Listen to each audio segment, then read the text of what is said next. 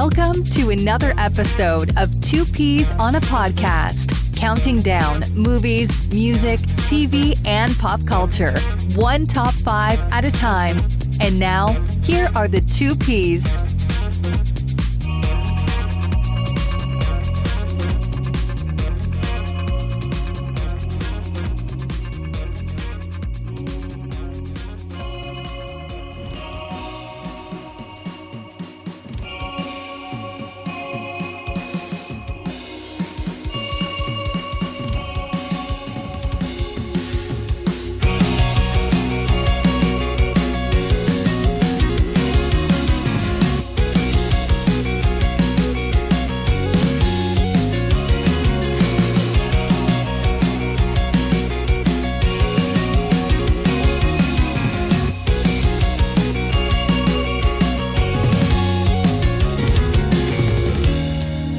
Good evening, everyone. Welcome to another episode of Two Peas on a Podcast. I'm so happy that you joined me again this week. Gerald here with you, of course. And another exciting episode this week. Extra exciting because I have a first-time guest on the show. I love when that happens. I love when other podcasters and entertainers reach out to me to come on the show. It's just awesome for me. I love it to hear these new voices on the show. And I've got a new one this week. His name is David. I didn't ask him, you go by Dave or you go by David? What do you prefer? Usually David or DQ or even just Q. Like, all right, most people, it's funny because like if people from my podcast are listening right now, they're going to be like, who the hell is David? But Okay. Q or DQ is fine. So DQ, we'll stick with DQ or Q, I guess. Yeah. So many names, man, from the Bird Road podcast, which is a podcast that, truth be told, I was not super familiar with until recently. And I know your co-host on that show, Dave Rosen, and I've been on his show before, and he's been on this show before. Mm-hmm. So since you've never been on, man, and I think it's a really cool concept, I was actually listening to a couple episodes today because I knew I was going to have you on. It gets pretty weighty. It's pretty deep conversation over there you guys dive into every week, which I actually used to do on this show. I don't know if you know that. Yeah. The first year of my show, we were a current events show. So talk a little bit about what you do, man, and tell people a little bit about Bird Road. Yeah, so Bird Road is based off of it's eponymous to the sort of main street here that runs through the middle, the heart of Miami. I'm in Miami. My co-host is in Las Vegas. It's a politics show where we were initially when we sort of dreamed the show up, we wanted to explore progressive politics in the context of purple states like ours, Florida and Nevada. Mm-hmm. That whole framing has kind of changed over the years. Now we kind of focus on like parts of like media narratives and communication that don't really add up and like what the truth and reality of an issue is versus the way that it's presented in media. Mm-hmm. We talk about the reasons behind that. We interview a lot of people who don't usually have platforms, people who are a little further to the left in the political spectrum, and you don't really hear their voices on places like MSNBC or CNN. So, that's the show. It's been on about 3.5 years and kind of just chugging along, man. I'm just curious, Two Peas is not that anymore. But like I said, the first year, me and my initial co-host, his name's Andy, and we did, basically just like a current event show. And it did often, kind of drift off into politics and stuff like that, especially during the Trump years and everything. Because we actually started our podcast in 2016 because Trump won. Like we were at work just kind of like really in shock. Just kind of discussing how that was able to happen. And we were like, you know what, let's just record this. And that's kind of how Two Peas was born. So, I mean, I'm just curious because it did really bog me down after a period of time where it just kind of got to be so much, it was just such an emotional, like, it's a drain, man. It takes a toll. So I was going to ask how you deal with that. I have an operating theory about, again, this goes back to sort of what we try to do, which is, examine, media narratives and the information that gets presented to you and why it's being presented to you that way. And I kind of have this operating theory that's the point. The point is to do exactly what happened to you. Mm-hmm. But that is the end goal, to have people who are, earnestly interested in being civically engaged in their community, getting these crushing, depressing national messages dropped on them, and eventually kind of losing hope and saying like, damn, man, this is just a buzzkill. And frankly, it feels too big to get your arms around. yeah, like we struggle with that a lot. I'll say that from our perspective, what we try to do when we feel that way is go a little smaller. Mm-hmm. Find somebody who's working on something positive and encouraging or important on a local level. And we try to elevate a lot of local voices, people who you don't find on like, bigger media outlets. And when we do that, it kind of eases that anxiety that we all have from just watching our Twitter feed or watching the news. It can be too much, man. And if you let it be, especially these days, you're talking about 4 or 5 years ago when Trump was elected. Yeah. I mean, these days, holy cow, man. It can be enough to really, be enough to really kick your ass. Yeah. Real life can be a lot more scary and sad and all those things, but it can be happy too. And you guys you're doing good stuff over there, man. And I know what goes into that, where you have to, because you really have to stay on top of it, Yeah. And that's another thing that really, weighed me down in the podcasting world as an indie podcaster, is that obviously I have a real job and a family and everything. So I can't, spend 8 or 10 hours a day watching MSNBC and doing research, So it got to be a lot on the front end, and then you're recording and then you're editing. So I know what goes into it, man. So I just wanted to commend you. I was listening to a couple episodes today. I appreciate that. And anybody that, follows, the news or politics, make sure you check David and Jewish Dave. Is that what you're calling him? Yeah, Jewish Dave. Yeah, David Jewish Rosen is look. Hey, if you're out there, if you're a 2Ps listener out there, and you ever interact with David Rosen, make sure on social media, make sure you call him Jewish Dave. Dave. I'm sure he loves it. He loves it. It's his favorite. It's his favorite shit. It's the best. It's the best. So Bird Road Pod, DQ from Bird Road Pod. That's what we're going to go with tonight, I think. Let me make a note of that so I don't forget that later. Thanks. I got to remember those letters. DQ. Dairy Queen. I should be able to remember that. Yeah. Go on. This is a national brand. I'm drafting off of the multi-million-dollar advertising budget and brand awareness budget of Dairy Queen. Hell yeah. Softy Freeze, man. All right. So, obviously a lot less in terms of like the weight, right? Because we're just doing a fun top 5 show. So a little something different for you, which might be cool too, DQ. Hell yeah. But, you came up with a few topics for me, and you emailed me a couple weeks ago, and I said, yeah, man, let's do it. You came on the reference of Jewish Dave, who I love. He's been on the show a couple times, and I've been on his show. He's a great dude. So I said, yeah, man, let's do it. Now, this is the one we kind of settled on. Why don't you tell all the listeners what we are counting down this evening? Yeah, so I had a little bit of an ulterior motive after hearing a couple of your shows, and the topic that we're going to go into today is the top 5 short-lived, canceled before their time TV shows. Yeah. And I feel like you and a lot of the guests that you bring on have a very savvy understanding of this industry, like the larger Hollywood culture-making industry. Mm-hmm. And what I wanted to do that I thought might be interesting to hear from your perspective is explore this new formula that's out there that I don't think any of us know what the actual formula is, which is, how is a thing defined as successful or not successful these days? How is it something you cancel versus something that you don't, that you keep going? And it has become such a many variable thing that it's you look at some of these, like your last episode I know was about Netflix, the top 5, a rehash of, or not a rehash, but an update of your top 5 Netflix shows. And I think about that tranche of shows that Netflix just canceled. Some of them were great and people really loved and really enjoyed, but there's some algorithm somewhere saying, no. Yeah, exactly. That show doesn't work anymore. Yeah. And it's such a mysterious thing. And I really love to hear your take on it and like what makes things successful and not cancelable anymore. I mean, I'm with you, man, where it's kind of like a mystery because, I mean, so many things are streaming now. And so many things are just kind of like on demand. I can remember, how old are you, DQ? 40. The big 40, baby. So I'm 45. So, we're roughly in the same range there. But, I can remember a time where you got 3 or 4 channels and, you had to watch what was on.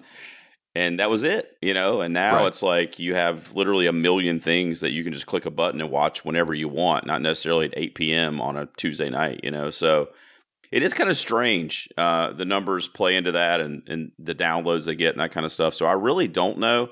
But I'm kind of part of the problem too, because I kind of like it because, with the podcast and YouTube and my family and work and like, who has time to be on the couch at a certain time these days Which is sad. It's sad to say, but I mean, the times we live in are not the 80s or 90s. I mean, right? Right. Yeah, it's funny because I think about this other podcast that I listen to that is a big sort of mainstream corporate podcast that is pretty well respected. It's a culture show. It's based in LA, has probably hundreds of thousands of listeners. And this podcast has, on occasion, the two hosts have decided like, oh, we like this show. Yeah. And this show that's struggling to get 1 million viewers on HBO, right?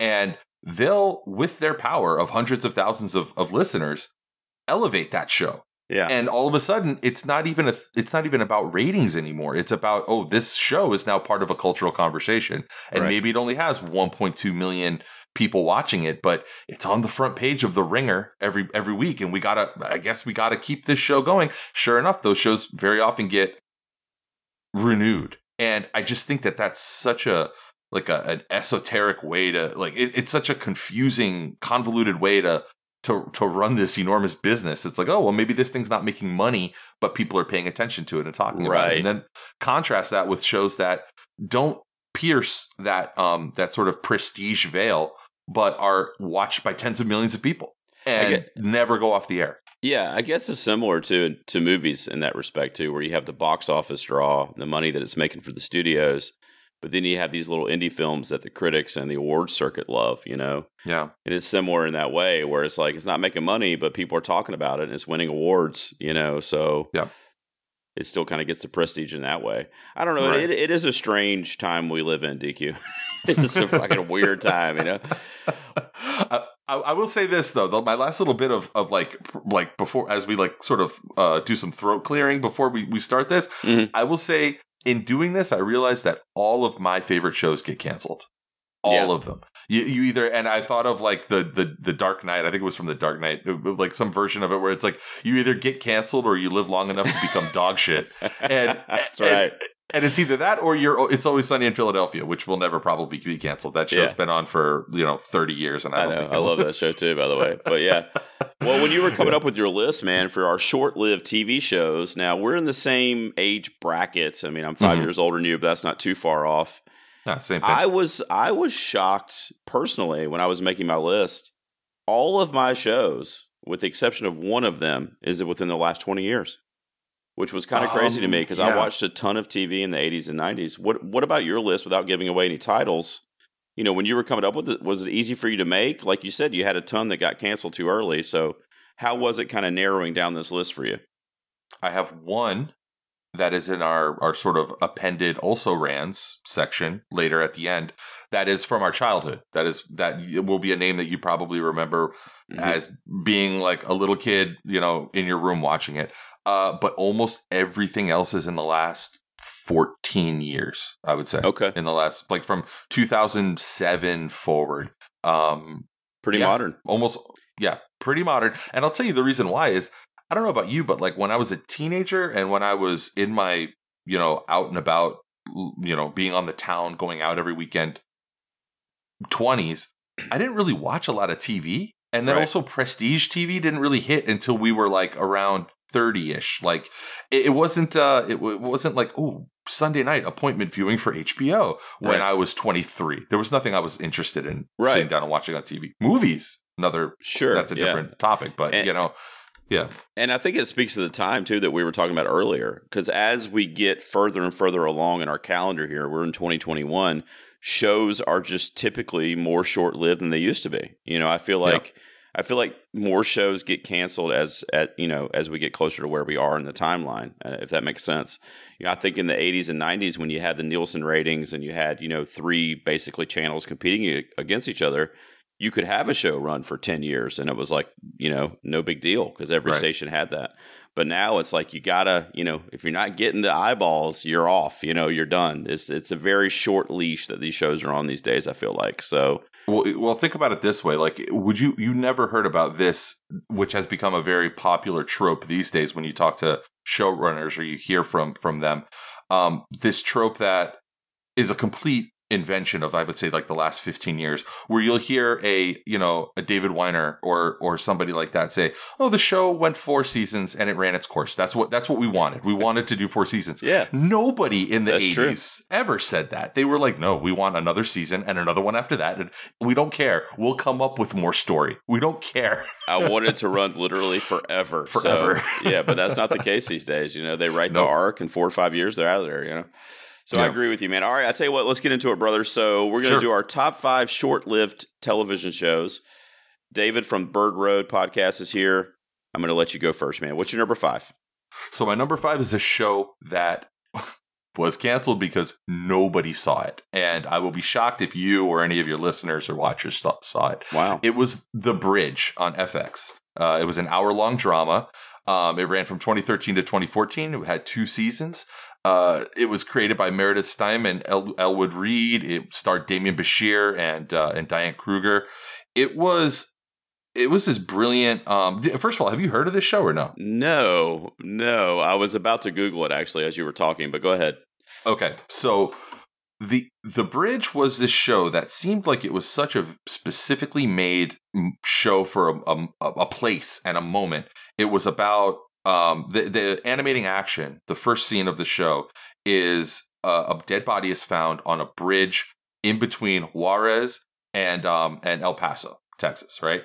And the body is directly on the actual line of demarcation. So this Chihuahua State Police officer, Damian Bashir, who's played by Damian Bashir, has to work with a member of El Paso's homicide team, who's Diane Kruger, who most people probably remember from Inglourious Bastards. Right. And they have to form this uneasy alliance. He's somewhat corrupted, but it's presented in this light where you understand that to work in law enforcement in Mexico, you kind of have to be a little bit corrupted. And he's working alongside of this, blonde gringa American woman who is also has undiagnosed Asperger's and has this difficulty dealing with people on an interpersonal level, but is an incredible detective. And I'll tell you, man, this is, people give me shit when I say this, and I haven't said this on podcasts before. Uh-oh. This show, in its 2 seasons, I'll take the 2 seasons of this show over the 3 seasons of True Detective. And wow. I say that because they're very similar in tone. Okay, they're very similar in feel and vibe. And True Detective was what? 1 incredible season, an awful season, and a pretty good season. Right. This is two really, really, really good seasons of television. What was the year on this again? What was the year on it? 2013 to 2014. So True Detective came after this, right? Yeah, I think. Yeah. I'll never forget when my daughter was born in 2013. True Detective was on, and I would spend nights watching it, with her falling asleep on me, and so that's why I'll always remember that True Detective was out at the same time. Now, here's the thing about The Bridge.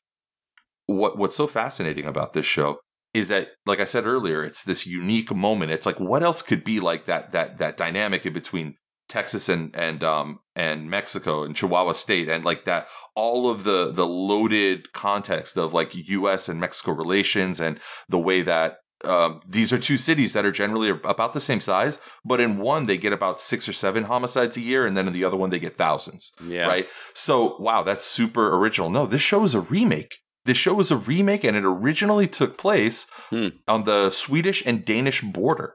So wow, they took this, I guess, I don't know much about Swedish-Danish geopolitics or whatever, but they took this this dynamic and they exported it to the U.S. audience, and they did it incredibly. Yeah, it was a great show. Season 2 has a great guest appearance by a guest arc by Matthew Lillard, who I hadn't seen in forever. Oh, Stu from Scream, huh?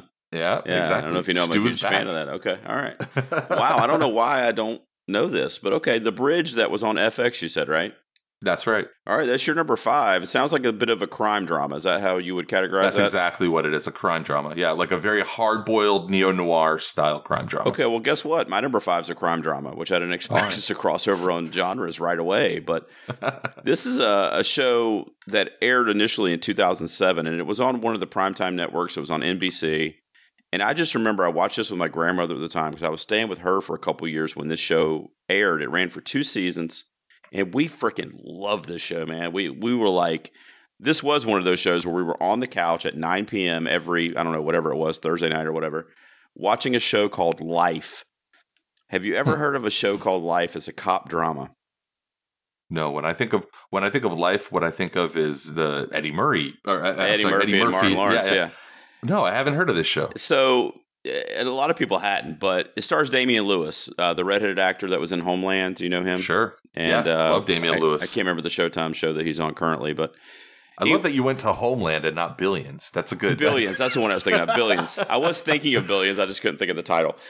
Well, okay, so here's what it says on the description online here. It says, after serving time for 12 years for a crime that he didn't commit, Detective Charlie Cruz returns to his job at the LAPD. And he basically, so the show takes on there him trying to solve the crime of who committed the murders, because it wasn't him. So he gets off because of DNA evidence. He was supposed to serve life in prison, but he got out after 12 years because of DNA evidence that came to light. But the public still thinks he's guilty. Like, you know, they still kind of like think he's shady, and they don't think that he should have been let out of jail and everything. So it takes on this whole thing where he's like doing his normal police detective work, but in the background, in his free time, so to speak, he's trying to solve the mystery of who actually committed the murders that he was accused of. So that's the show, and it only ran for 2 seasons. I want to say maybe like 30 episodes total, maybe. But I love this show, man. It's such a cool, and it's actually on Peacock, you know, because they have the streaming service now, so you can actually stream it. But it's a show called Life that originally aired in 2007. That's my number 5. Let me ask you, and this is probably a question that we should maybe bake into every one of our submissions.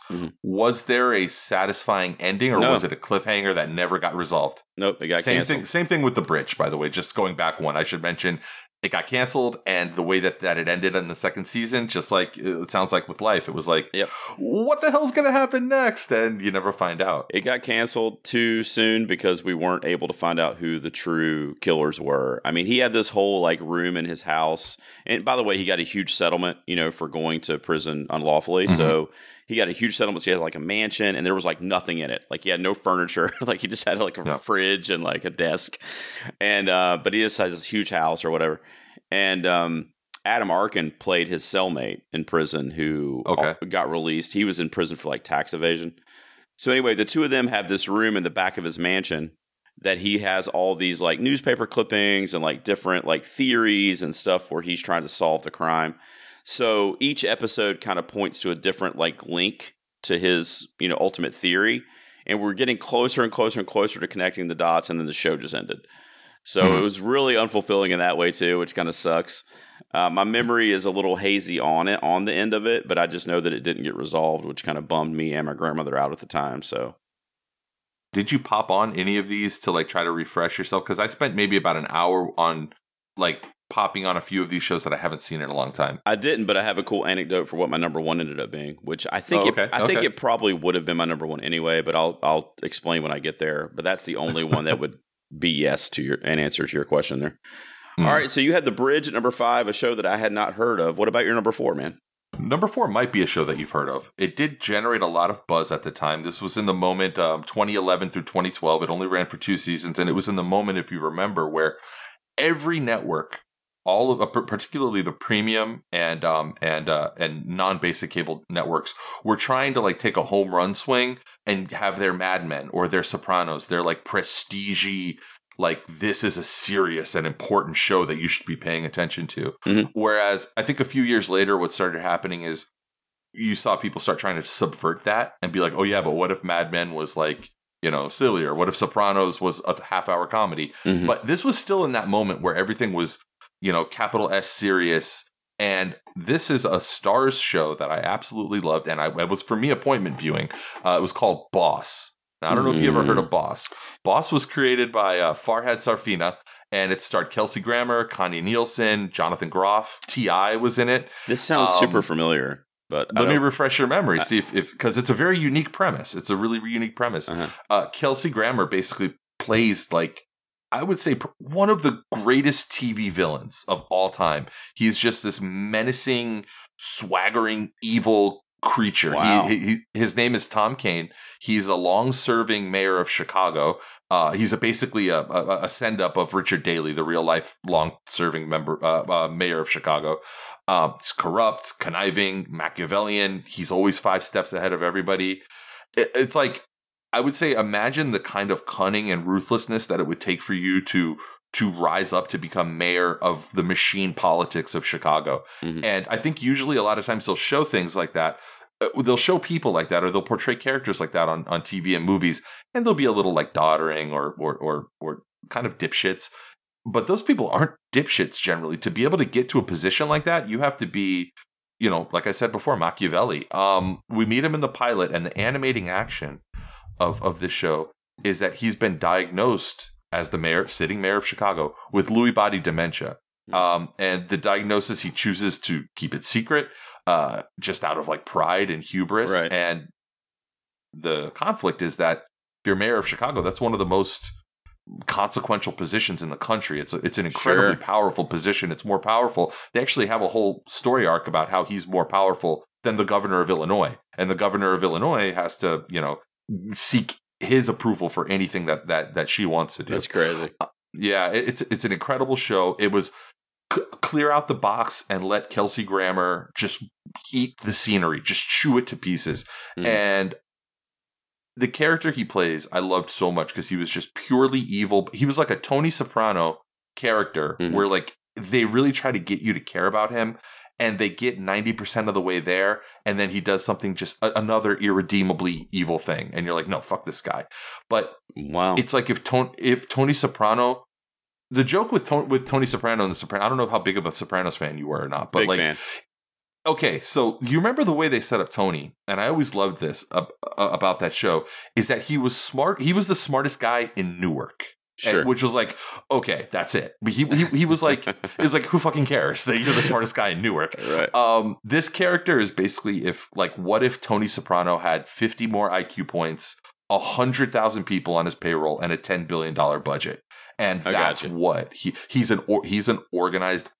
He's a mobster by any definition of the word, just like any mayor of Chicago basically has to be. Incredible show. Sure.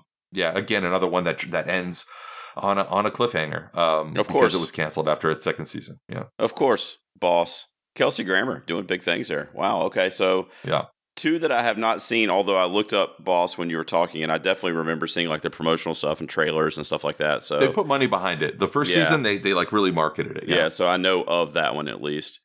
All right, so I got a run on comedies coming up here, man. So my number 4 is one of my favorite like sitcoms of the last 20 years easily.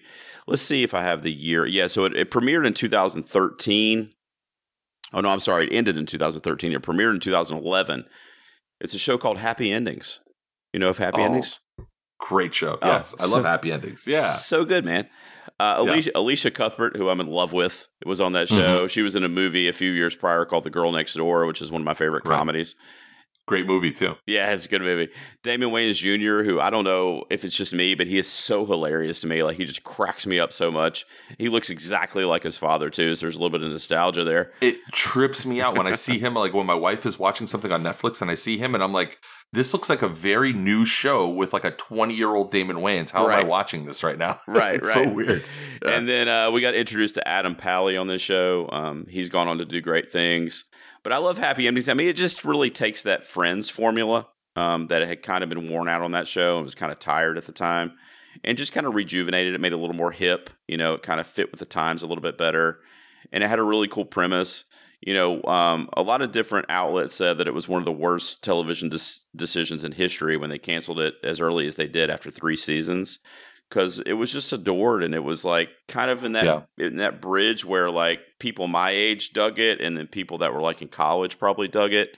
So it kind of like fit different age brackets too, demographic wise, but it was just short lived, and it just kind of the ratings tailed off on it, and they decided to cancel it after 3 seasons. But I actually rewatched some of this recently just for the hell of it. It was on Hulu, and I was just like checking it out. It holds up, man. I mean, there's a lot of great characters on this show that really bounce off each other really well. So, you know, if you're a fan of like that Friends kind of sitcom, you know, rom-com story arc, I think Happy Endings is in my opinion, better, which might be a hot take. I don't know. But I'm not a huge Friends fan either, so I guess that's not going to surprise anyone. But Happy Endings, my number 4. Did you watch this when it aired initially? Not when it aired initially. I caught up on it. My wife discovered it on Netflix, and cool. It was one of those like come out after putting the kid to sleep. She's already like 2 episodes deep. We just kind of sink into the couch and watch it with her. Yeah. What do you think about this? As another, we talk about like operating theories, things that we don't really have like full evidence of, but like we kind of suspect. Yeah. Do you think that there's something to the idea that when they went away from the 2-camera in-studio audience, which is, famously cost-effective way to film a sitcom, and they went to the single-camera scripted, do you think that a show like Happy Endings suffered where maybe if it had that lower cost point of being filmed in front of a live studio audience and it was like a little bit more cost-effective to film, it might have lasted a few more years? And I also think of shows like New Girl when I think of this too. Right. Yeah. There's a ton of them. Yeah. I mean, there's an argument that could be made for that. I guess we don't really know because some of them are really successful and last, you know, forever. But I don't know. I mean, for me, I think, we were mentioning Friends, which is an obvious comparison for this particular show. But with that live studio audience thing, it kind of gotten a little tired. I feel like it feels a little weird to watch that now. Yeah. Yeah. Like, cause even my daughter, who's going to be 20 this year, when I watch like Seinfeld reruns, I mean, she'll laugh at some of the jokes and stuff, but she'll be like, that's so cheesy. Why are people, in other words, it's weird. Cause like it's normal to us, like if we're watching Cheers or like whatever, but I don't know. It's just like people of a certain generation, when it gets past a certain year, they just don't even realize like, oh, people like went and watched this. Like, why are they laughing? It's anachronistic. It's something that people who are younger, your daughter's age, look and they're like, why is that even happening? Why would there be a bunch of people laughing? Right. It's almost like it's like not cool to do or something, And they removed, somebody edited out, I think it might have been like Big Bang Theory or something like that, where they edited out the laugh track to show you how absurd it is that people would be laughing at the jokes. Because when you take out the laugh track, it's like they take out the Pavlovian signifier that you're supposed to think that that's funny, and then all of a sudden it's just the joke left on its own 2 legs, right? Like and awkward silence, right? Yeah, exactly. Like awkward silence, and they kind of look at each other and wait for the moment to pass. It's so weird when you think about that. That's how we were raised, though, watching shows like that. Yeah, I don't know, man. I guess that's a great argument you bring up, and I guess maybe that's for another time. Because as I'm sitting here thinking about it, when you mention it, I mean, I really do like both types of filming. Like, I do like both types of shows. But I guess if I had to, I'd probably go this route with a single camera. It just seems a little more like real life, I guess. Yeah, I agree. You know what I mean? All right, so that's my number 4, Happy Endings. You had Boss at your number 4. What do you got at number 3? So at number 3, I'm going into the world of streaming. And this was actually one of the first couple of streaming offerings, original content offerings that this platform, the platform being Amazon Amazon Prime Video, put out. This is a black comedy and a spy thriller. I think if you know what this show is, you probably didn't watch this show, and you probably have the wrong idea about what this show is. It lasted for 2 seasons. There's a little show called Patriot. And I don't know this one. This is one of my all-time favorite things. Patriot. That exists. Okay. Yes, Patriot. What's it about? It was created by it was created by a guy named Stephen Conrad. It was basically it starred Michael Dorman and Terry O'Quinn and a bunch of people whose faces you know if you watch it. So the log line for Patriot is basically, to prevent Iran from going nuclear, intelligence officer John Tavner must forego all safety nets and assume a perilous, non-official knock cover of a mid-level employee at a Milwaukee industrial piping firm. This show mostly doesn't happen in Milwaukee or in Iran. It actually happens in Luxembourg. First, I just want to acknowledge that if you ever were a Kurtwood Smith fan, who's the dad from that 70s show. 70s show, right? Yeah, or a Terry O'Quinn fan who was, I believe he was John Locke on Lost.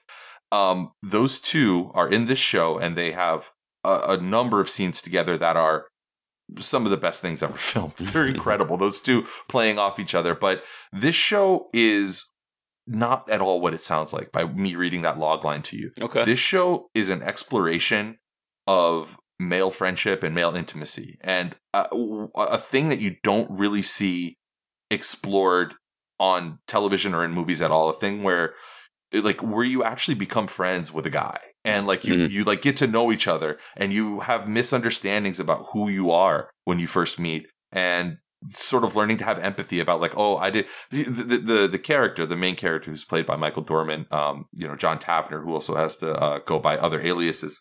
He's thought to be sort of an incompetent shit at his job, but it's not really his job. He's, basically a knock undercover agent, and he sucks at pipe fitting. He sucks at doing that job. Yeah. And he takes a lot of heat for it. And it's just like this really quiet. It's almost like if David Lynch had directed Homeland. It's wow. like it's something that you can't really explain. You hooked me on that one. You got me on that. I would say, and the other thing I want to mention about it, because I don't want to spoil too much if people want to go watch it. It's still on Amazon. Again, it's canceled. It has a it has a cliffhanger. It's not going to be a satisfying cliffhanger for you. But the second season does this thing, almost a whole season long arc where they do probably the best visual representation I've ever seen in my life of extended mental and physical exhaustion. Mm-hmm. I've never seen that innovative or interesting of a portrayal of somebody who's pushed to their breaking point and can barely keep their eyes open and whose body is falling apart. And it's like maddening, and it gives you that like feeling inside where you're like, God damn it, I wish this guy would just lay down and rest. But he can't. And the filmmaking's incredible. Stephen Conrad also did a show called Perpetual Grace LTD, which nobody watched. Not a single person on the planet except me watched. And on Epix, on a channel called Epix. Oh, Epix. So, I remember that. Yeah. Yeah. So it's and he's an incredible writer, Stephen Conrad. But it's I don't know if you're a big Ted Lasso fan or not. Yeah, I like Ted Lasso for sure. It has a lot of that kind of vibe, like that feeling of like it's earnest. Mm-hmm. It's not ironic. It's not acerbic. It's very like it's very, the feelings that people feel are represented and expressed and acknowledged by the other people, and it's great. I don't know. If you want to learn how to be friends with dudes, watch Patriot. Maybe I should then. Yeah, Patriot. That sounds good, man. You got 3 here that I'm thinking about adding to the queue, man. So far, so good. That's another one that I had not even heard of. I hadn't even heard of Patriot. Patriot got buried. It fell apart. It came out at the same time as Man in the High Castle, and Man in the High Castle got all of the marketing and promotional budget at Amazon in that same window. Yeah, so it was kind of doomed from the start. Yeah, sometimes it's tough on the front end with that stuff, So Patriots, your number 3. My number 3 was actually mentioned on a recent episode, and it hadn't come up before that, and here it is coming up twice, basically in like a 2-week period. But I love this show so much, and it just recently got canceled, which super bummed me out. But it's a show on Netflix called Santa Clarita Diet. Yeah, I have to watch this. I have it queued, and I just haven't watched it yet. Yeah. So good because it's such a great blend. It's a horror comedy show. I'm a huge horror fan, which you may or may not know, but that's my favorite genre of film, typically speaking. And this is a show that's very horrific. It's a zombie story, basically. Drew Barrymore portrays the undead. And, of course, Drew Barrymore has a horror lineage with Scream, which we mentioned earlier, and Firestarter and some other stuff. Oh, yeah. So I just think that's an awesome callback, too, that they chose to cast her. And then Timothy Olyphant plays her husband. They're these real estate agents in the suburbs, in California. And Timothy Olyphant, from Scream 2, by the way, so he also has a Scream connection.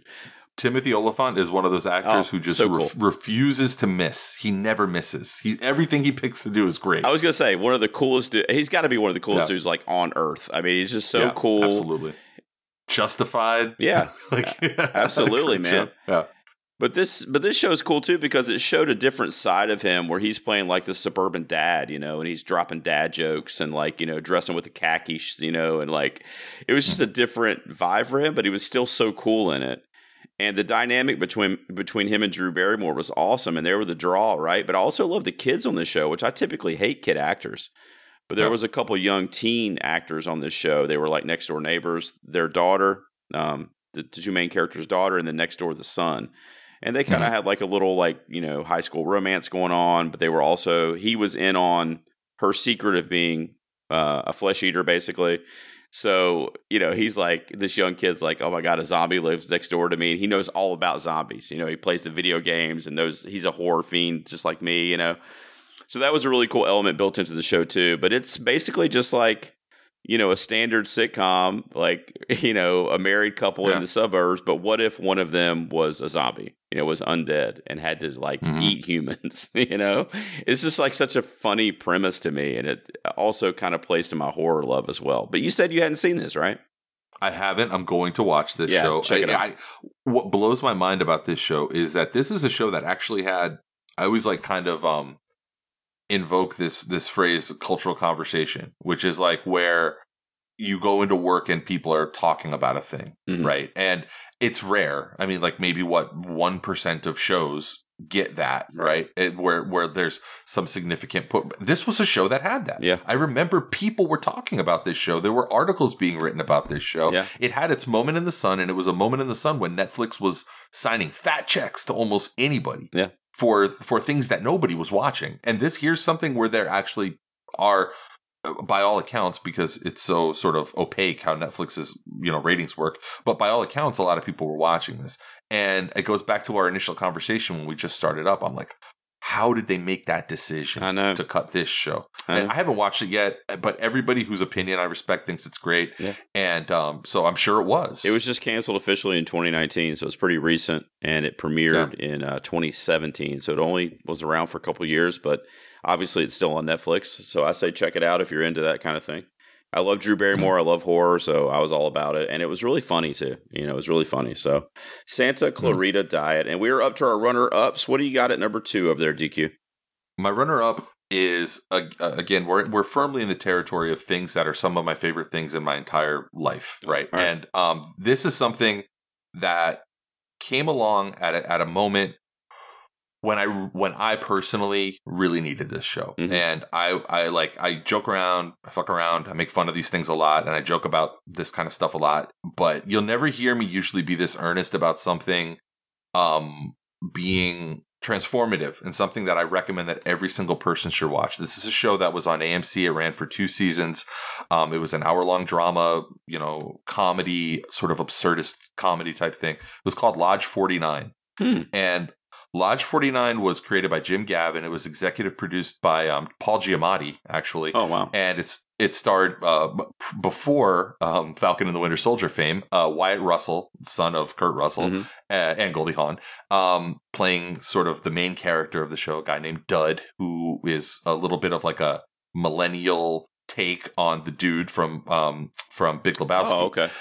And Brett Jennings, who, if you don't know who Brett Jennings is, just Google his name. You know who he is. He's that guy. He's a guy who's in everything. Okay. And Sonia Cassidy, who's now, kind of made a bigger career for herself since then, playing Liz, Dud's sister. The show is sort of organized into these defining, like, mythological mysteries. Most of them have to do with this ancient, quote-unquote, Order of the Lynx. It's not much different from like your typical Elks Lodge or like your typical, kind of place, like club where people in their 40s and 50s spend their time with their friends. But what we come to find out is that this Order of the Lynx has this long, deep, nefarious roots, like going back thousands and thousands of years. And the story kind of takes its cues from that, these sort of lower middle class, working class people who are part of this community group in Long Beach, where they live in California. But it's this surreal, magical, like one of those shows where, kind of like season 1 of True Detective, where you're not sure if supernatural things exist in the world or not. You're not sure if it's people's perception, if people are. This guy Dud plays this basically a loser who's adrift after the death of his father. He gets brought to the lodge kind of by really random, outrageous fortune. Ernie brings him in and kind of indoctrinates him into the ways that they do things.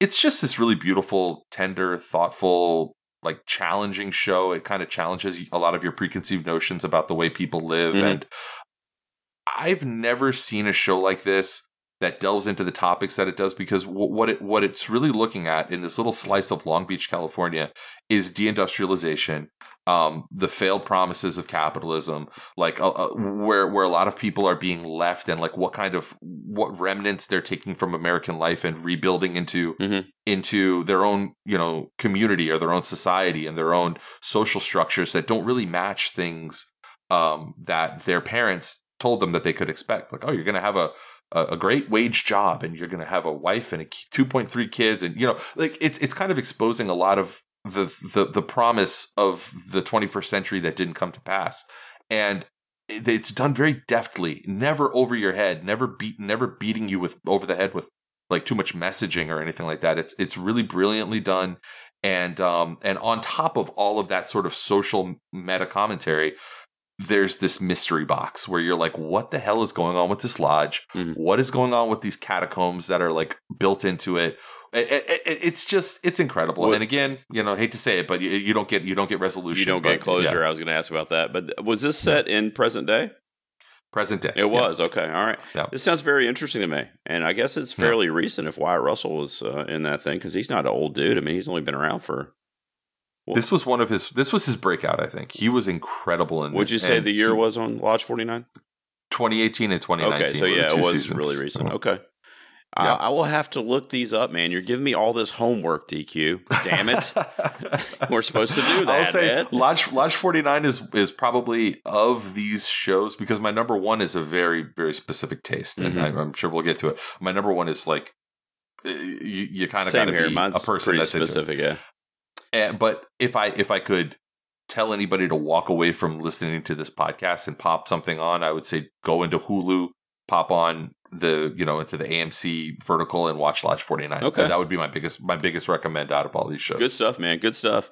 So here's another comedy. So you got all the like hard-hitting dramas over there, and I'm over here like this idiot. This 30-minute comedy. Like, no, man, we're mixing it up. We're mixing it up. We balance each other out. Like dick humor or whatever. But you mentioned Starz earlier with Boss, and there was a show on Starz that I actually rewatched last year for a podcast that I went on, and I watched it in its initial run.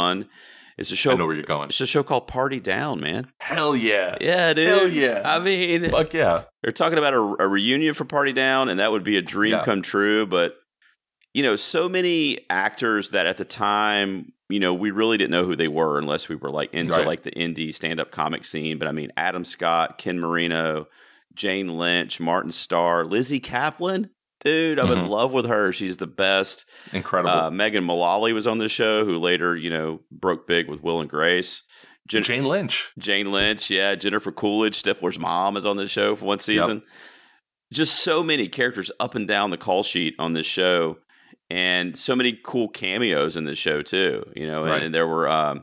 Paul Rudd was a creator on the show, so he was one of the writers of the pilot, and it was kind of his idea, the show initially, with another writer named Rob Thomas. And they came up with this concept. And, you mentioned kind of with Lodge 49 coming along at the right time, and I've been in restaurants my whole life. And I did have a small run where I worked for a catering company where we like catered weddings and like, banquets and stuff like that. So it really did come along at a time when it like really, really spoke to me. Like it would be very similar if you were in a like 9-to-5 office gig and you were really into The Office. Like that's what this show did for me, just because that was my setting, So all the jokes they made, all the stuff they ran into, all the different characters they would encounter, like customers, so to speak. Like I saw all those types of personalities. I got all of those jokes. And this is a show that I will absolutely rewatch anytime. Like if it's on, it will play it, and I just can't turn it off because it's hilarious. And J.K. Simmons cameo on the show is one of the best cameos in the history of TV.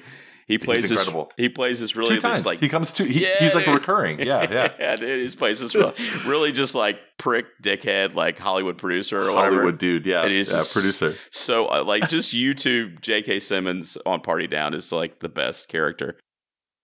They wrote that part for him so well. For him to just like, sink his teeth into that. Yeah, just do his thing, man.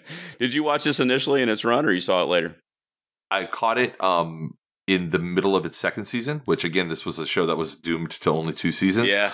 The only thing that kept this off my list, I'll tell you, is the fact that I discounted it on a technicality because I've been told, or I've heard or read that it's been renewed for a new season. Like like kind of like Arrested Development. I think it's like a revival. I thought it was just like a reunion thing, like a one-time thing. I didn't know they were going to do like a new show. That's how they all start now. Like, this isn't a TV show, but like for instance, when when they said that when Netflix said that they were going to make a Wet Hot American Summer TV show, it was supposed to only be like a one-time event. Mm-hmm. And then they ended up doing like 3 more seasons of it. Same thing with Arrested Development. Yeah. They're like 3 or 4 seasons into the very now mediocre Netflix version of Arrested Development. Right. I guess that would be a revival as opposed to like a reunion. But I don't know. Yeah. Maybe you're right. Maybe I didn't research that thorough enough, but I thought it was going to be like a reunion. No, you might be right. I thought it was going to be like a 2-hour reunion thing, which I would be fucking thrilled to get.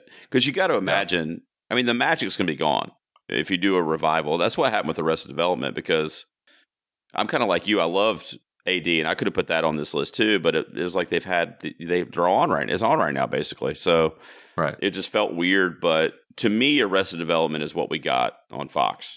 That's Arrested Development, you know. So you sit down in the writers' room and you tell me which direction do you go with this, right? They brought you in. You're gonna be doing punch up. You're gonna be doing writing on this revival or renewal or whatever of whatever Party Down is. Are they all still like restaurant workers, or did they all become famous and then fall back down to being restaurant workers? I think that I think that would be funnier. I think it would be funnier if they were like kind of over their success, like they kind of had their 15 minutes, or however long it was, and then done, and now they're just like struggling on the back end, I think that they'll have to come crawling back, to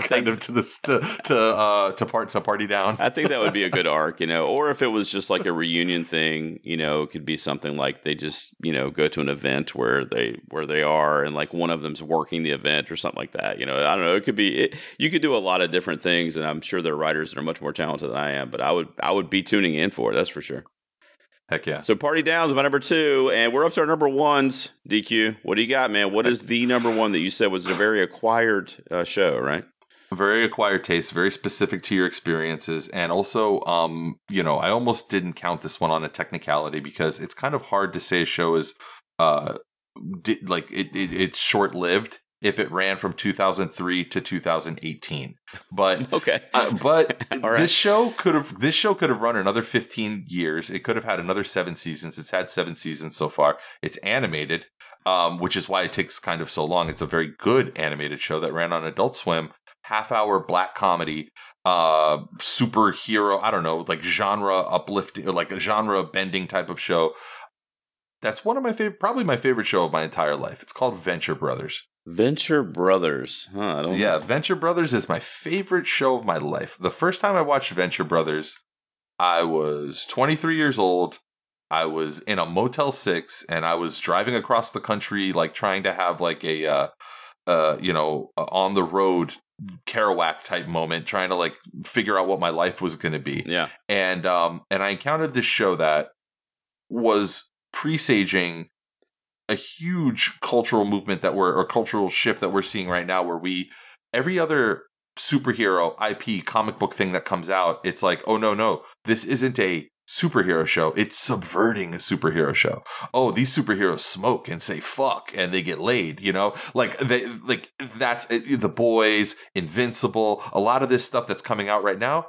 Forget it. Venture Brothers is the originator of subverting superhero action genre tropes in an interesting, inventive way. The key people that I wrote down that I wanted to mention were Jackson Public and Doc Hammer, who was the co-creator and the co-writer, respectively. James Urbaniak, who, if you listen to podcasts, you've heard James Urbaniak's voice before, one of the most famous voice actors out there, as Doc Venture. Patrick Warburton played like iconic character Brock Sampson, who was like the hyper competent, masculine, all muscle bound dude who was the bodyguard of the titular family, the Ventures. This is a takeoff, or it started off as sort of a send up of Johnny Quest, which I don't know if Johnny Quest was playing when you were a kid. I saw like reruns of it like later on kind of, but it's that old 70s style Hanna-Barbera serial adventure show. It started off as kind of a parody of that. And then it turned into this huge, wide ranging, like expansive universe of really inventive but funny superheroes and villains and this deep lore that goes back centuries about like, oh, you know, the Guild of Calamitous Intent, and they've always been like back to the core origins of evil. It reminds me a lot of like it's like having a lot of fun with like the Shield and Hydra tropes and G.I. Joe and Cobra. They like have a lot of fun with the imagery of that and appropriating it and messing with it. And for, you know, 80s and 90s kids, you watch it and it's like running a hot comb over your brain. It just feels like nice. You're like, yeah, this is what's up. This is what's up. Right. Yeah. Venture. So Venture Brothers was canceled, unfortunately, in 2020. They announced that it was going to be canceled. And it was one of those shows that was that like a moment for you? I mean, I'm not trying to be funny, but I'm saying like, you know, sometimes when you hear these cancellations, it just kind of hits you. It does. And it's funny because there's like so many things about this show where, you know, you always have to kind of consider things in the moment. Mm-hmm. And people always say like, oh, they couldn't make I don't know if you've ever heard people say this, that, oh, they could never make Blazing Saddles today because of like the political incorrectness.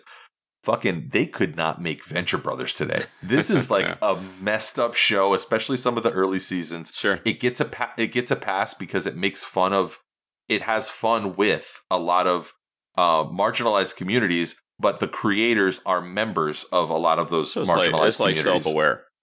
It's self-awareness. So yeah, it's a cult show that kind of grew into the kind of show where, you know, there's merchandising tie-ins and lots of apparel. And, you know, I have a Venture Brothers t-shirt and, you know, I think it might end up coming back with a special, you know, based on what I've heard from HBO Max and what I've heard from, you know, social media. So I think that would be awesome. But Venture Brothers is, I'll recommend this if you like that kind of weird shit. If you're into like that. I mean, I like, you know, it is all animated, you said, right? Animated. Yeah. I mean, I like, you know, I don't do a ton of animation like television shows like a lot of my friends do, but I mean, I like, you know, some stuff like Adventure Time and Rick and Morty and, you know, South Park and like I'll do some you know, serialized animation shows for sure. So I'll give it a shot. I mean, it sounds awesome and it's cool that it's special to you. I feel bad that I wasn't able to add to the conversation on any of your picks though, because I hadn't heard of any of them except for Boss. I wanted to be like very, you know, underground. I wanted to come with the stuff that people haven't necessarily heard of. I love when guests do that. That's why I have the guests pick the topics whenever possible, because I know it's going to be, you know, special to you. So that's great. Yeah. Now, my number one, man, is obviously much different than what yours was, but this is and I told you I had an anecdote for my number one. This is definitely the one I'm most excited about when you pitched this topic to me, and it's also the first one I thought of, and here it is sitting at my number one. Nothing could top it for me. Is it an amazing show? I don't know that people would necessarily say it like blew them away amazing, but sometimes, and you just kind of mentioned it with Venture Brothers, things happen in your life at the exact right moment. And this show is a time capsule, not only to when it took place, but to me, in my life at that time. I was graduating high school and entering college when this show was popular. It only ran for what ultimately ended up being 2 seasons. It was 19 episodes. My So-Called Life. Oh, man, that's a great pick. Damn, I'm jealous. I'm jealous of that pick. Fuck. And then when you saying that made me just think of Freaks and Geeks, too. Freaks and Geeks is in my honorable mentions. That's another one. But this one even more so just because, like I said, I was literally the kids on this show. And what is so funny, man, is I'm rewatching it right now. It's on Hulu. And I'm up to like episode 12. I'm going through all of them because I got invited to go on a show and talk about it, another podcast. My friend Ashley does a TV podcast called Rabbit Ears, where she talks about shows that got canceled. So I'm going to be talking about that with her. So I'm rewatching them all on Hulu. And what's funny is, as a 45-year-old dad now, because I don't know if you recall, but you know, they had the storyline with the parents too. So you had the young kids that were in high school, you know, going through all the issues that they were going through that high schoolers deal with. You know, when, you know, just different things that you go through, right? And as back then, it's almost like I didn't even remember the parents were on the show, or you know what I mean? Because I was like, I didn't care about in my mind, I can't picture the parents at all. Like I didn't care about, like, there's an episode where they're like getting audited by the RS, and then there's an episode where like I forgot about that. The dad's like doing wallpaper because he quit his job, and like, but I don't even like remember any of that stuff. But now watching it, I'm like, feel myself like really into the parent story. You know what I mean? Yeah. So I guess it's kind of genius in that way if you really think about it, because it's 2 completely different generations, but I am a product of the mid 90s for sure. I mean, I got the Nirvana t-shirt here on the video chat today, as you can see, DQ, but I love that whole era, the grunge aesthetic. And this was really a grunge heavy show. I mean, Jared Leto was introduced to the world in the show, and now he is what he is. Claire Danes. He wasn't Jared Leto for the first 10 years of him being famous. He was Jordan Catalano. That's right. Like nobody thought of him as Jared Leto. He was Jordan Catalano. That's right. Every teenage girl was like, Jordan Catalano is in the new movie Fight Club. Like, that's right. That's right. Yeah, it took him a while to shake off the Jordan Catalano for sure. But it took place near Pittsburgh, which I always thought was really cool too, like in the show, but it was obviously shot in California. But yeah, it had that real kind of gritty, grungy feel. Claire Danes, I've always been a huge fan of hers, and I was introduced to her obviously on this show. And I think that's probably why I've just kind of followed her career, and Leto's too, to be honest. But yeah, I love this show, man. It's a time capsule. Like, don't get me wrong. If anybody goes to Hulu right now and you've never seen My So-Called Life and you start watching it, if you were not around or of age in the 90s, you're going to be like, you're going to turn it off. You had to be there. You're going to turn it off. Like, you're not going to be into it. So it's literally like frozen in time to 1993, 1994 when it aired. So that's my number one, My So-Called Life, and I'm rewatching it right now as we speak, which is great. Well, not as we speak, because that would be rude to you. But can you just wait? Hang on a second. Yeah, there's a commercial break coming up. This is a great scene, DQ. Give me a second. So there we go, man. So My So-Called Life rounds out my top five. I tell you what, man. Damn, that's a really good number one. Thanks, brother. Yeah. Let's take a quick promo break, DQ. Just take a breath, and then when we come back, what we're going to do is we're going to wrap up our list for everyone, and then we're going to give our honorable mentions, okay?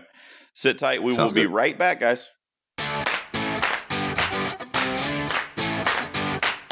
Hello, listeners. Did you know that there is a lot more content where this episode came from?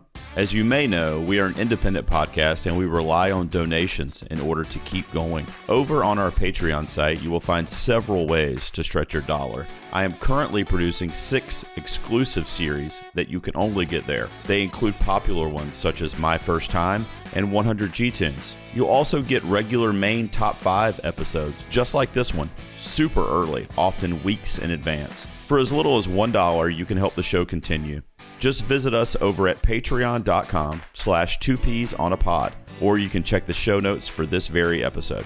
Now let's get back to the countdown.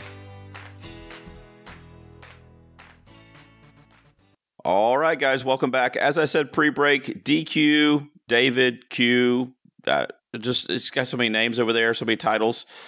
But you know him from the Bird titles Road and titles podcast. and titles and titles, from Game of Thrones, right? Titles. But you know him from Bird Road podcast, and he's a first-time guest here on the Peas, and we just had a great discussion for our top 5 short-lived television shows canceled too early. DQ, why don't you remind everybody of your top 5 again? Just go through it. Yeah, so starting at number 5, we had The Bridge on FX that ran for a couple of seasons in 2013-2014. Boss on Starz, which is still available over there on Starz, ran for 2 seasons as well. Patriot on Amazon, another 2-season special. Lodge 49 only ran for 2 seasons on AMC. And then Venture Brothers, which ran from 2003 to 2018, 7 seasons. And that is on Adult Swim. You can probably find it these days on like Hulu or HBO Max, I think. So, yeah. Okay, cool, man. My number 5 was Life from 2007, an NBC show with Damian Lewis. My number 4 was Happy Endings. Number 3 was Santa Clarita Diet. My number 2 was Party Down. And my number 1 was My So-Called Life, which was my life in 1994 when that show came out. So that was our top 5s. Now, I've got 5 honorable mentions that I was able to jot down here to round out my top 10. What about you, buddy? What didn't quite make the top 5 that you want to shout out?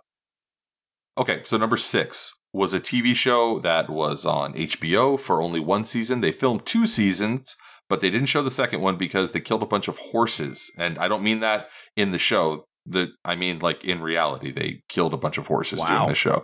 And it was a show called Luck, which was just like a David Milch, it was like a star-studded. It was going to be the next big HBO show after Sopranos.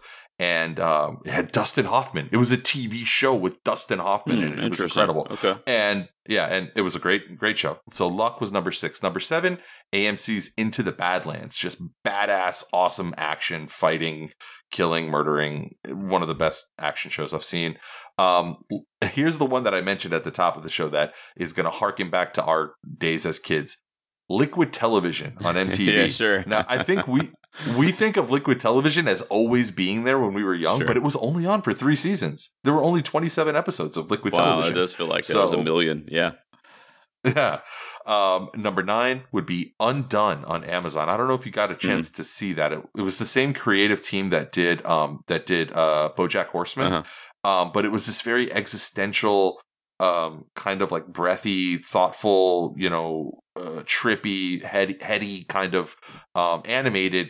It wasn't technically animated; it was rotoscoped. I don't know if you ever saw a Scanner Darkly with Keanu Reeves, but that type of animation, they call it rotoscoping. Yeah, and it was great. And then number 10 is a show that you guys mentioned last week, actually, Glow on Netflix. Yeah, it's a good one. Which only lasted 3 seasons and was one of the best things that Netflix ever did. It really was. And and was canceled Betty Gilpin, unceremoniously. Betty Gilpin, Alison Brie, you can't go wrong, man. That was a great show. Yep. And Mark Maron was really good on that show too. All right, he was great. My number 6 would have been a show called Pushing Daisies. Did you ever see that one? Ooh, good show. Yeah, good show. I remember that. Was a great show. I just remember, I didn't know anything about the ratings or whatever, but I just remember being baffled that Pushing Daisies got canceled because I just loved it so much. I thought it was such a cool, like, inventive concept. Yeah. My number 7 would have been Firefly, which got mentioned over in our YouTube chat. That's, it's really cool because it's kind of like, let's do like a Star Wars Western type show on TV, which is something now, of course, Star Wars has all their own series, but at the time it was something kind of unique, Number 8 would have been Freaks and Geeks, which we also have had mentioned a couple times. My number 9 was a show called Heroes on NBC, which was a cool superhero show, but like, how long did that run? I think it was 5 years. I think. Yeah. Yeah, I remember that's a show that started off incredibly. I didn't watch it, but I remember the line on it was that it started off incredibly strong and then kind of like tailed off a little bit, and people like lost interest. Yeah, it's a concept that was hard to keep up with, I think. But their whole marketing was like genius. Because it was the whole thing with Hayden Panettiere, and it was like who will save the cheerleader, I think was the tagline or whatever. Right. And it was just like a really cool marketing concept. And I was really into that show, and I loved all the different, abilities that they introduced. And you mentioned earlier too, with like The Boys and all these shows now. But I mean, at the time, it wasn't really being done, at least not on TV. No, not at all. Yeah. And then my number 10, Joss Whedon might be problematic or whatever. I don't know, maybe. But The Dollhouse. Did you ever see Dollhouse on Fox? No. What is that? I don't remember that Dollhouse ran for, I want to say, 2 seasons. But it starred Eliza Dushku as the lead. And it was like a sci-fi futuristic show where these basically like attractive females, for lack of a better way to put it, would get their memory erased, and very wealthy and well-established men or people could basically rent them, and they would have a personality or another person implanted into their mind, and they would be that person while they were being rented. Does that make sense or not? Yeah. No. And what happens? What happens is in the show, you know who Alan Tudyk is, right? So Alan Tudyk was in it. And he works there. He's like one of the, like, I guess, equivalent of like an IT guy, basically. And he works there. And Eliza Dushku is one of the dolls. And her memory starts to kind of come back to her, and he like starts helping her on the inside. And so she starts to kind of unravel this mystery about why they're there and what their deal is. And, she's trying to like expose the agency. So it was really good. That one completely flew under my radar. Yeah. I did not know about that. And especially considering Joss Whedon was, I would imagine, the showrunner. Yeah. He creator. Yeah. That's interesting. Because Dollhouse. I did follow his career. I was into all his stuff when I was younger. And this sounds like something I just maybe wasn't paying attention at that moment. Yeah. And it just flew under my radar. I want to say it was 2 seasons, but it was really stylized. It was really cool. It was on Fox, so it was a little tame probably. I mean, I feel like it would have been a lot better if it had been on like HBO or something. But yeah, Dollhouse. I say check it out if you're into sci-fi, kind of like, futuristic story, kind of like Matrix type stuff. It was really cool in that way. Yeah. So, There you go. That's would round out our favorite shows that were short-lived. Real quick, because we are running along, man, but I want to head over to Facebook, buddy, and just shout out some fans over in the old suggestion box to see what they have to say, DQ, and see if you're familiar with any of these. I just said, what are some of your favorite short-lived or canceled too soon TV shows? Joey DiCarlo from So Wizard says Space, Above and Beyond. I don't know that one. I don't either. Need a bit more to know what that one was. Yeah, he's a sci-fi dude, though, so I'm not surprised. Dan Truly said Pushing Daisies. I am not okay with this, which is a recent one, I think. I am not okay with this. Got canceled? Damn. Thanks a lot, Dan, for the bad news. Apparently. I really like that show. That's a new show, right? Sucks. Yeah. Brad from the Cinema Guys also said Space of Above and Beyond, so I guess I'm going to have to look that one up. And then he says Earth 2 and Almost Human. Also shows I'm not familiar with. Melissa from Brook Reading says two of mine. She says Firefly and My So-Called Life. Firefly is, I would say probably if that question that you asked was sent out as like a Survey Monkey to 1 million Americans, I think Firefly would probably end up being like right there at the top. Yeah. I mean, they did the Serenity movie and everything. Yeah. People loved it. Yeah. It's good stuff, man. Christianity says Now and Again, Viper, and Limitless. Limitless was a show I never watched, but I did love the movie with Bradley Cooper. I thought it was a really cool concept. Yeah, how did they turn that into a show? I don't know. Like, I guess the same premise and just like exploring that world where people can be super world dominating geniuses with a pill. Yeah, like most likely. Feel good stuff. I always felt like that the premise of that movie, because I didn't really, I think I was vaguely aware that it was a show, but I always thought that premise had like a real scalability problem where it was like there's going to be a point where everybody on the planet is limitless, and like what then? I always there's got to be a new limit. There's got to be a new limit at some point. Let's see. Patron Josh Ragland says Trial and Error, Freaks and Geeks, Happy Endings, and The Muppets. Oh, that's sweet. The Muppets. How long did The Muppets run? I wonder. Was that short lived? Yeah, I'd say so. Well, I'd say so because they should be on forever. So if it got canceled, and also the TV shows work differently. Like, for instance, recently I was browsing through Hulu, and with my daughter, who's age appropriate for this, I started watching Thundercats, right, from our childhood.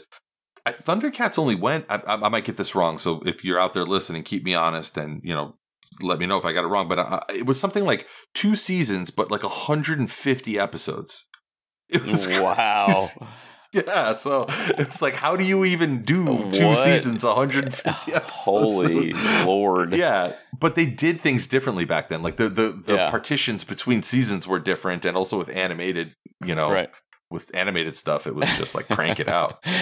Doug from Good Times, Great Movies shouted out Push Nevada, a show I've heard of, but I never saw.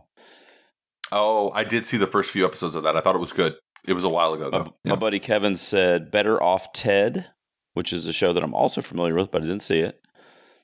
Let's see. Patron and friend of the show, Michael Hill, says Pushing Daisies, Minority Report, Almost Human, Firefly, and Glow. He's a big TV guy, so interesting that those are his picks. All right. John Campbell says Titus. You remember Christopher Titus had his own show? Titus. Yeah. That didn't last very long, but it was good. I feel like it lost a lot of its energy when My Name is Earl came out. I think the same people that were into Titus were into My Name is Earl. Yeah, true. And like, I think it just kind of stole its thunder a little bit. Patron and friend of the show, Paul from The Countdown, with a bunch of the crying, laughing emoji face that says Game of Thrones. I think he just wanted that to go on forever, I guess. Damn good answer. Yeah. Let's see. Joey Austin says Freaks and Geeks, Journeyman, and he says you're going to have to trust me because it's underseen.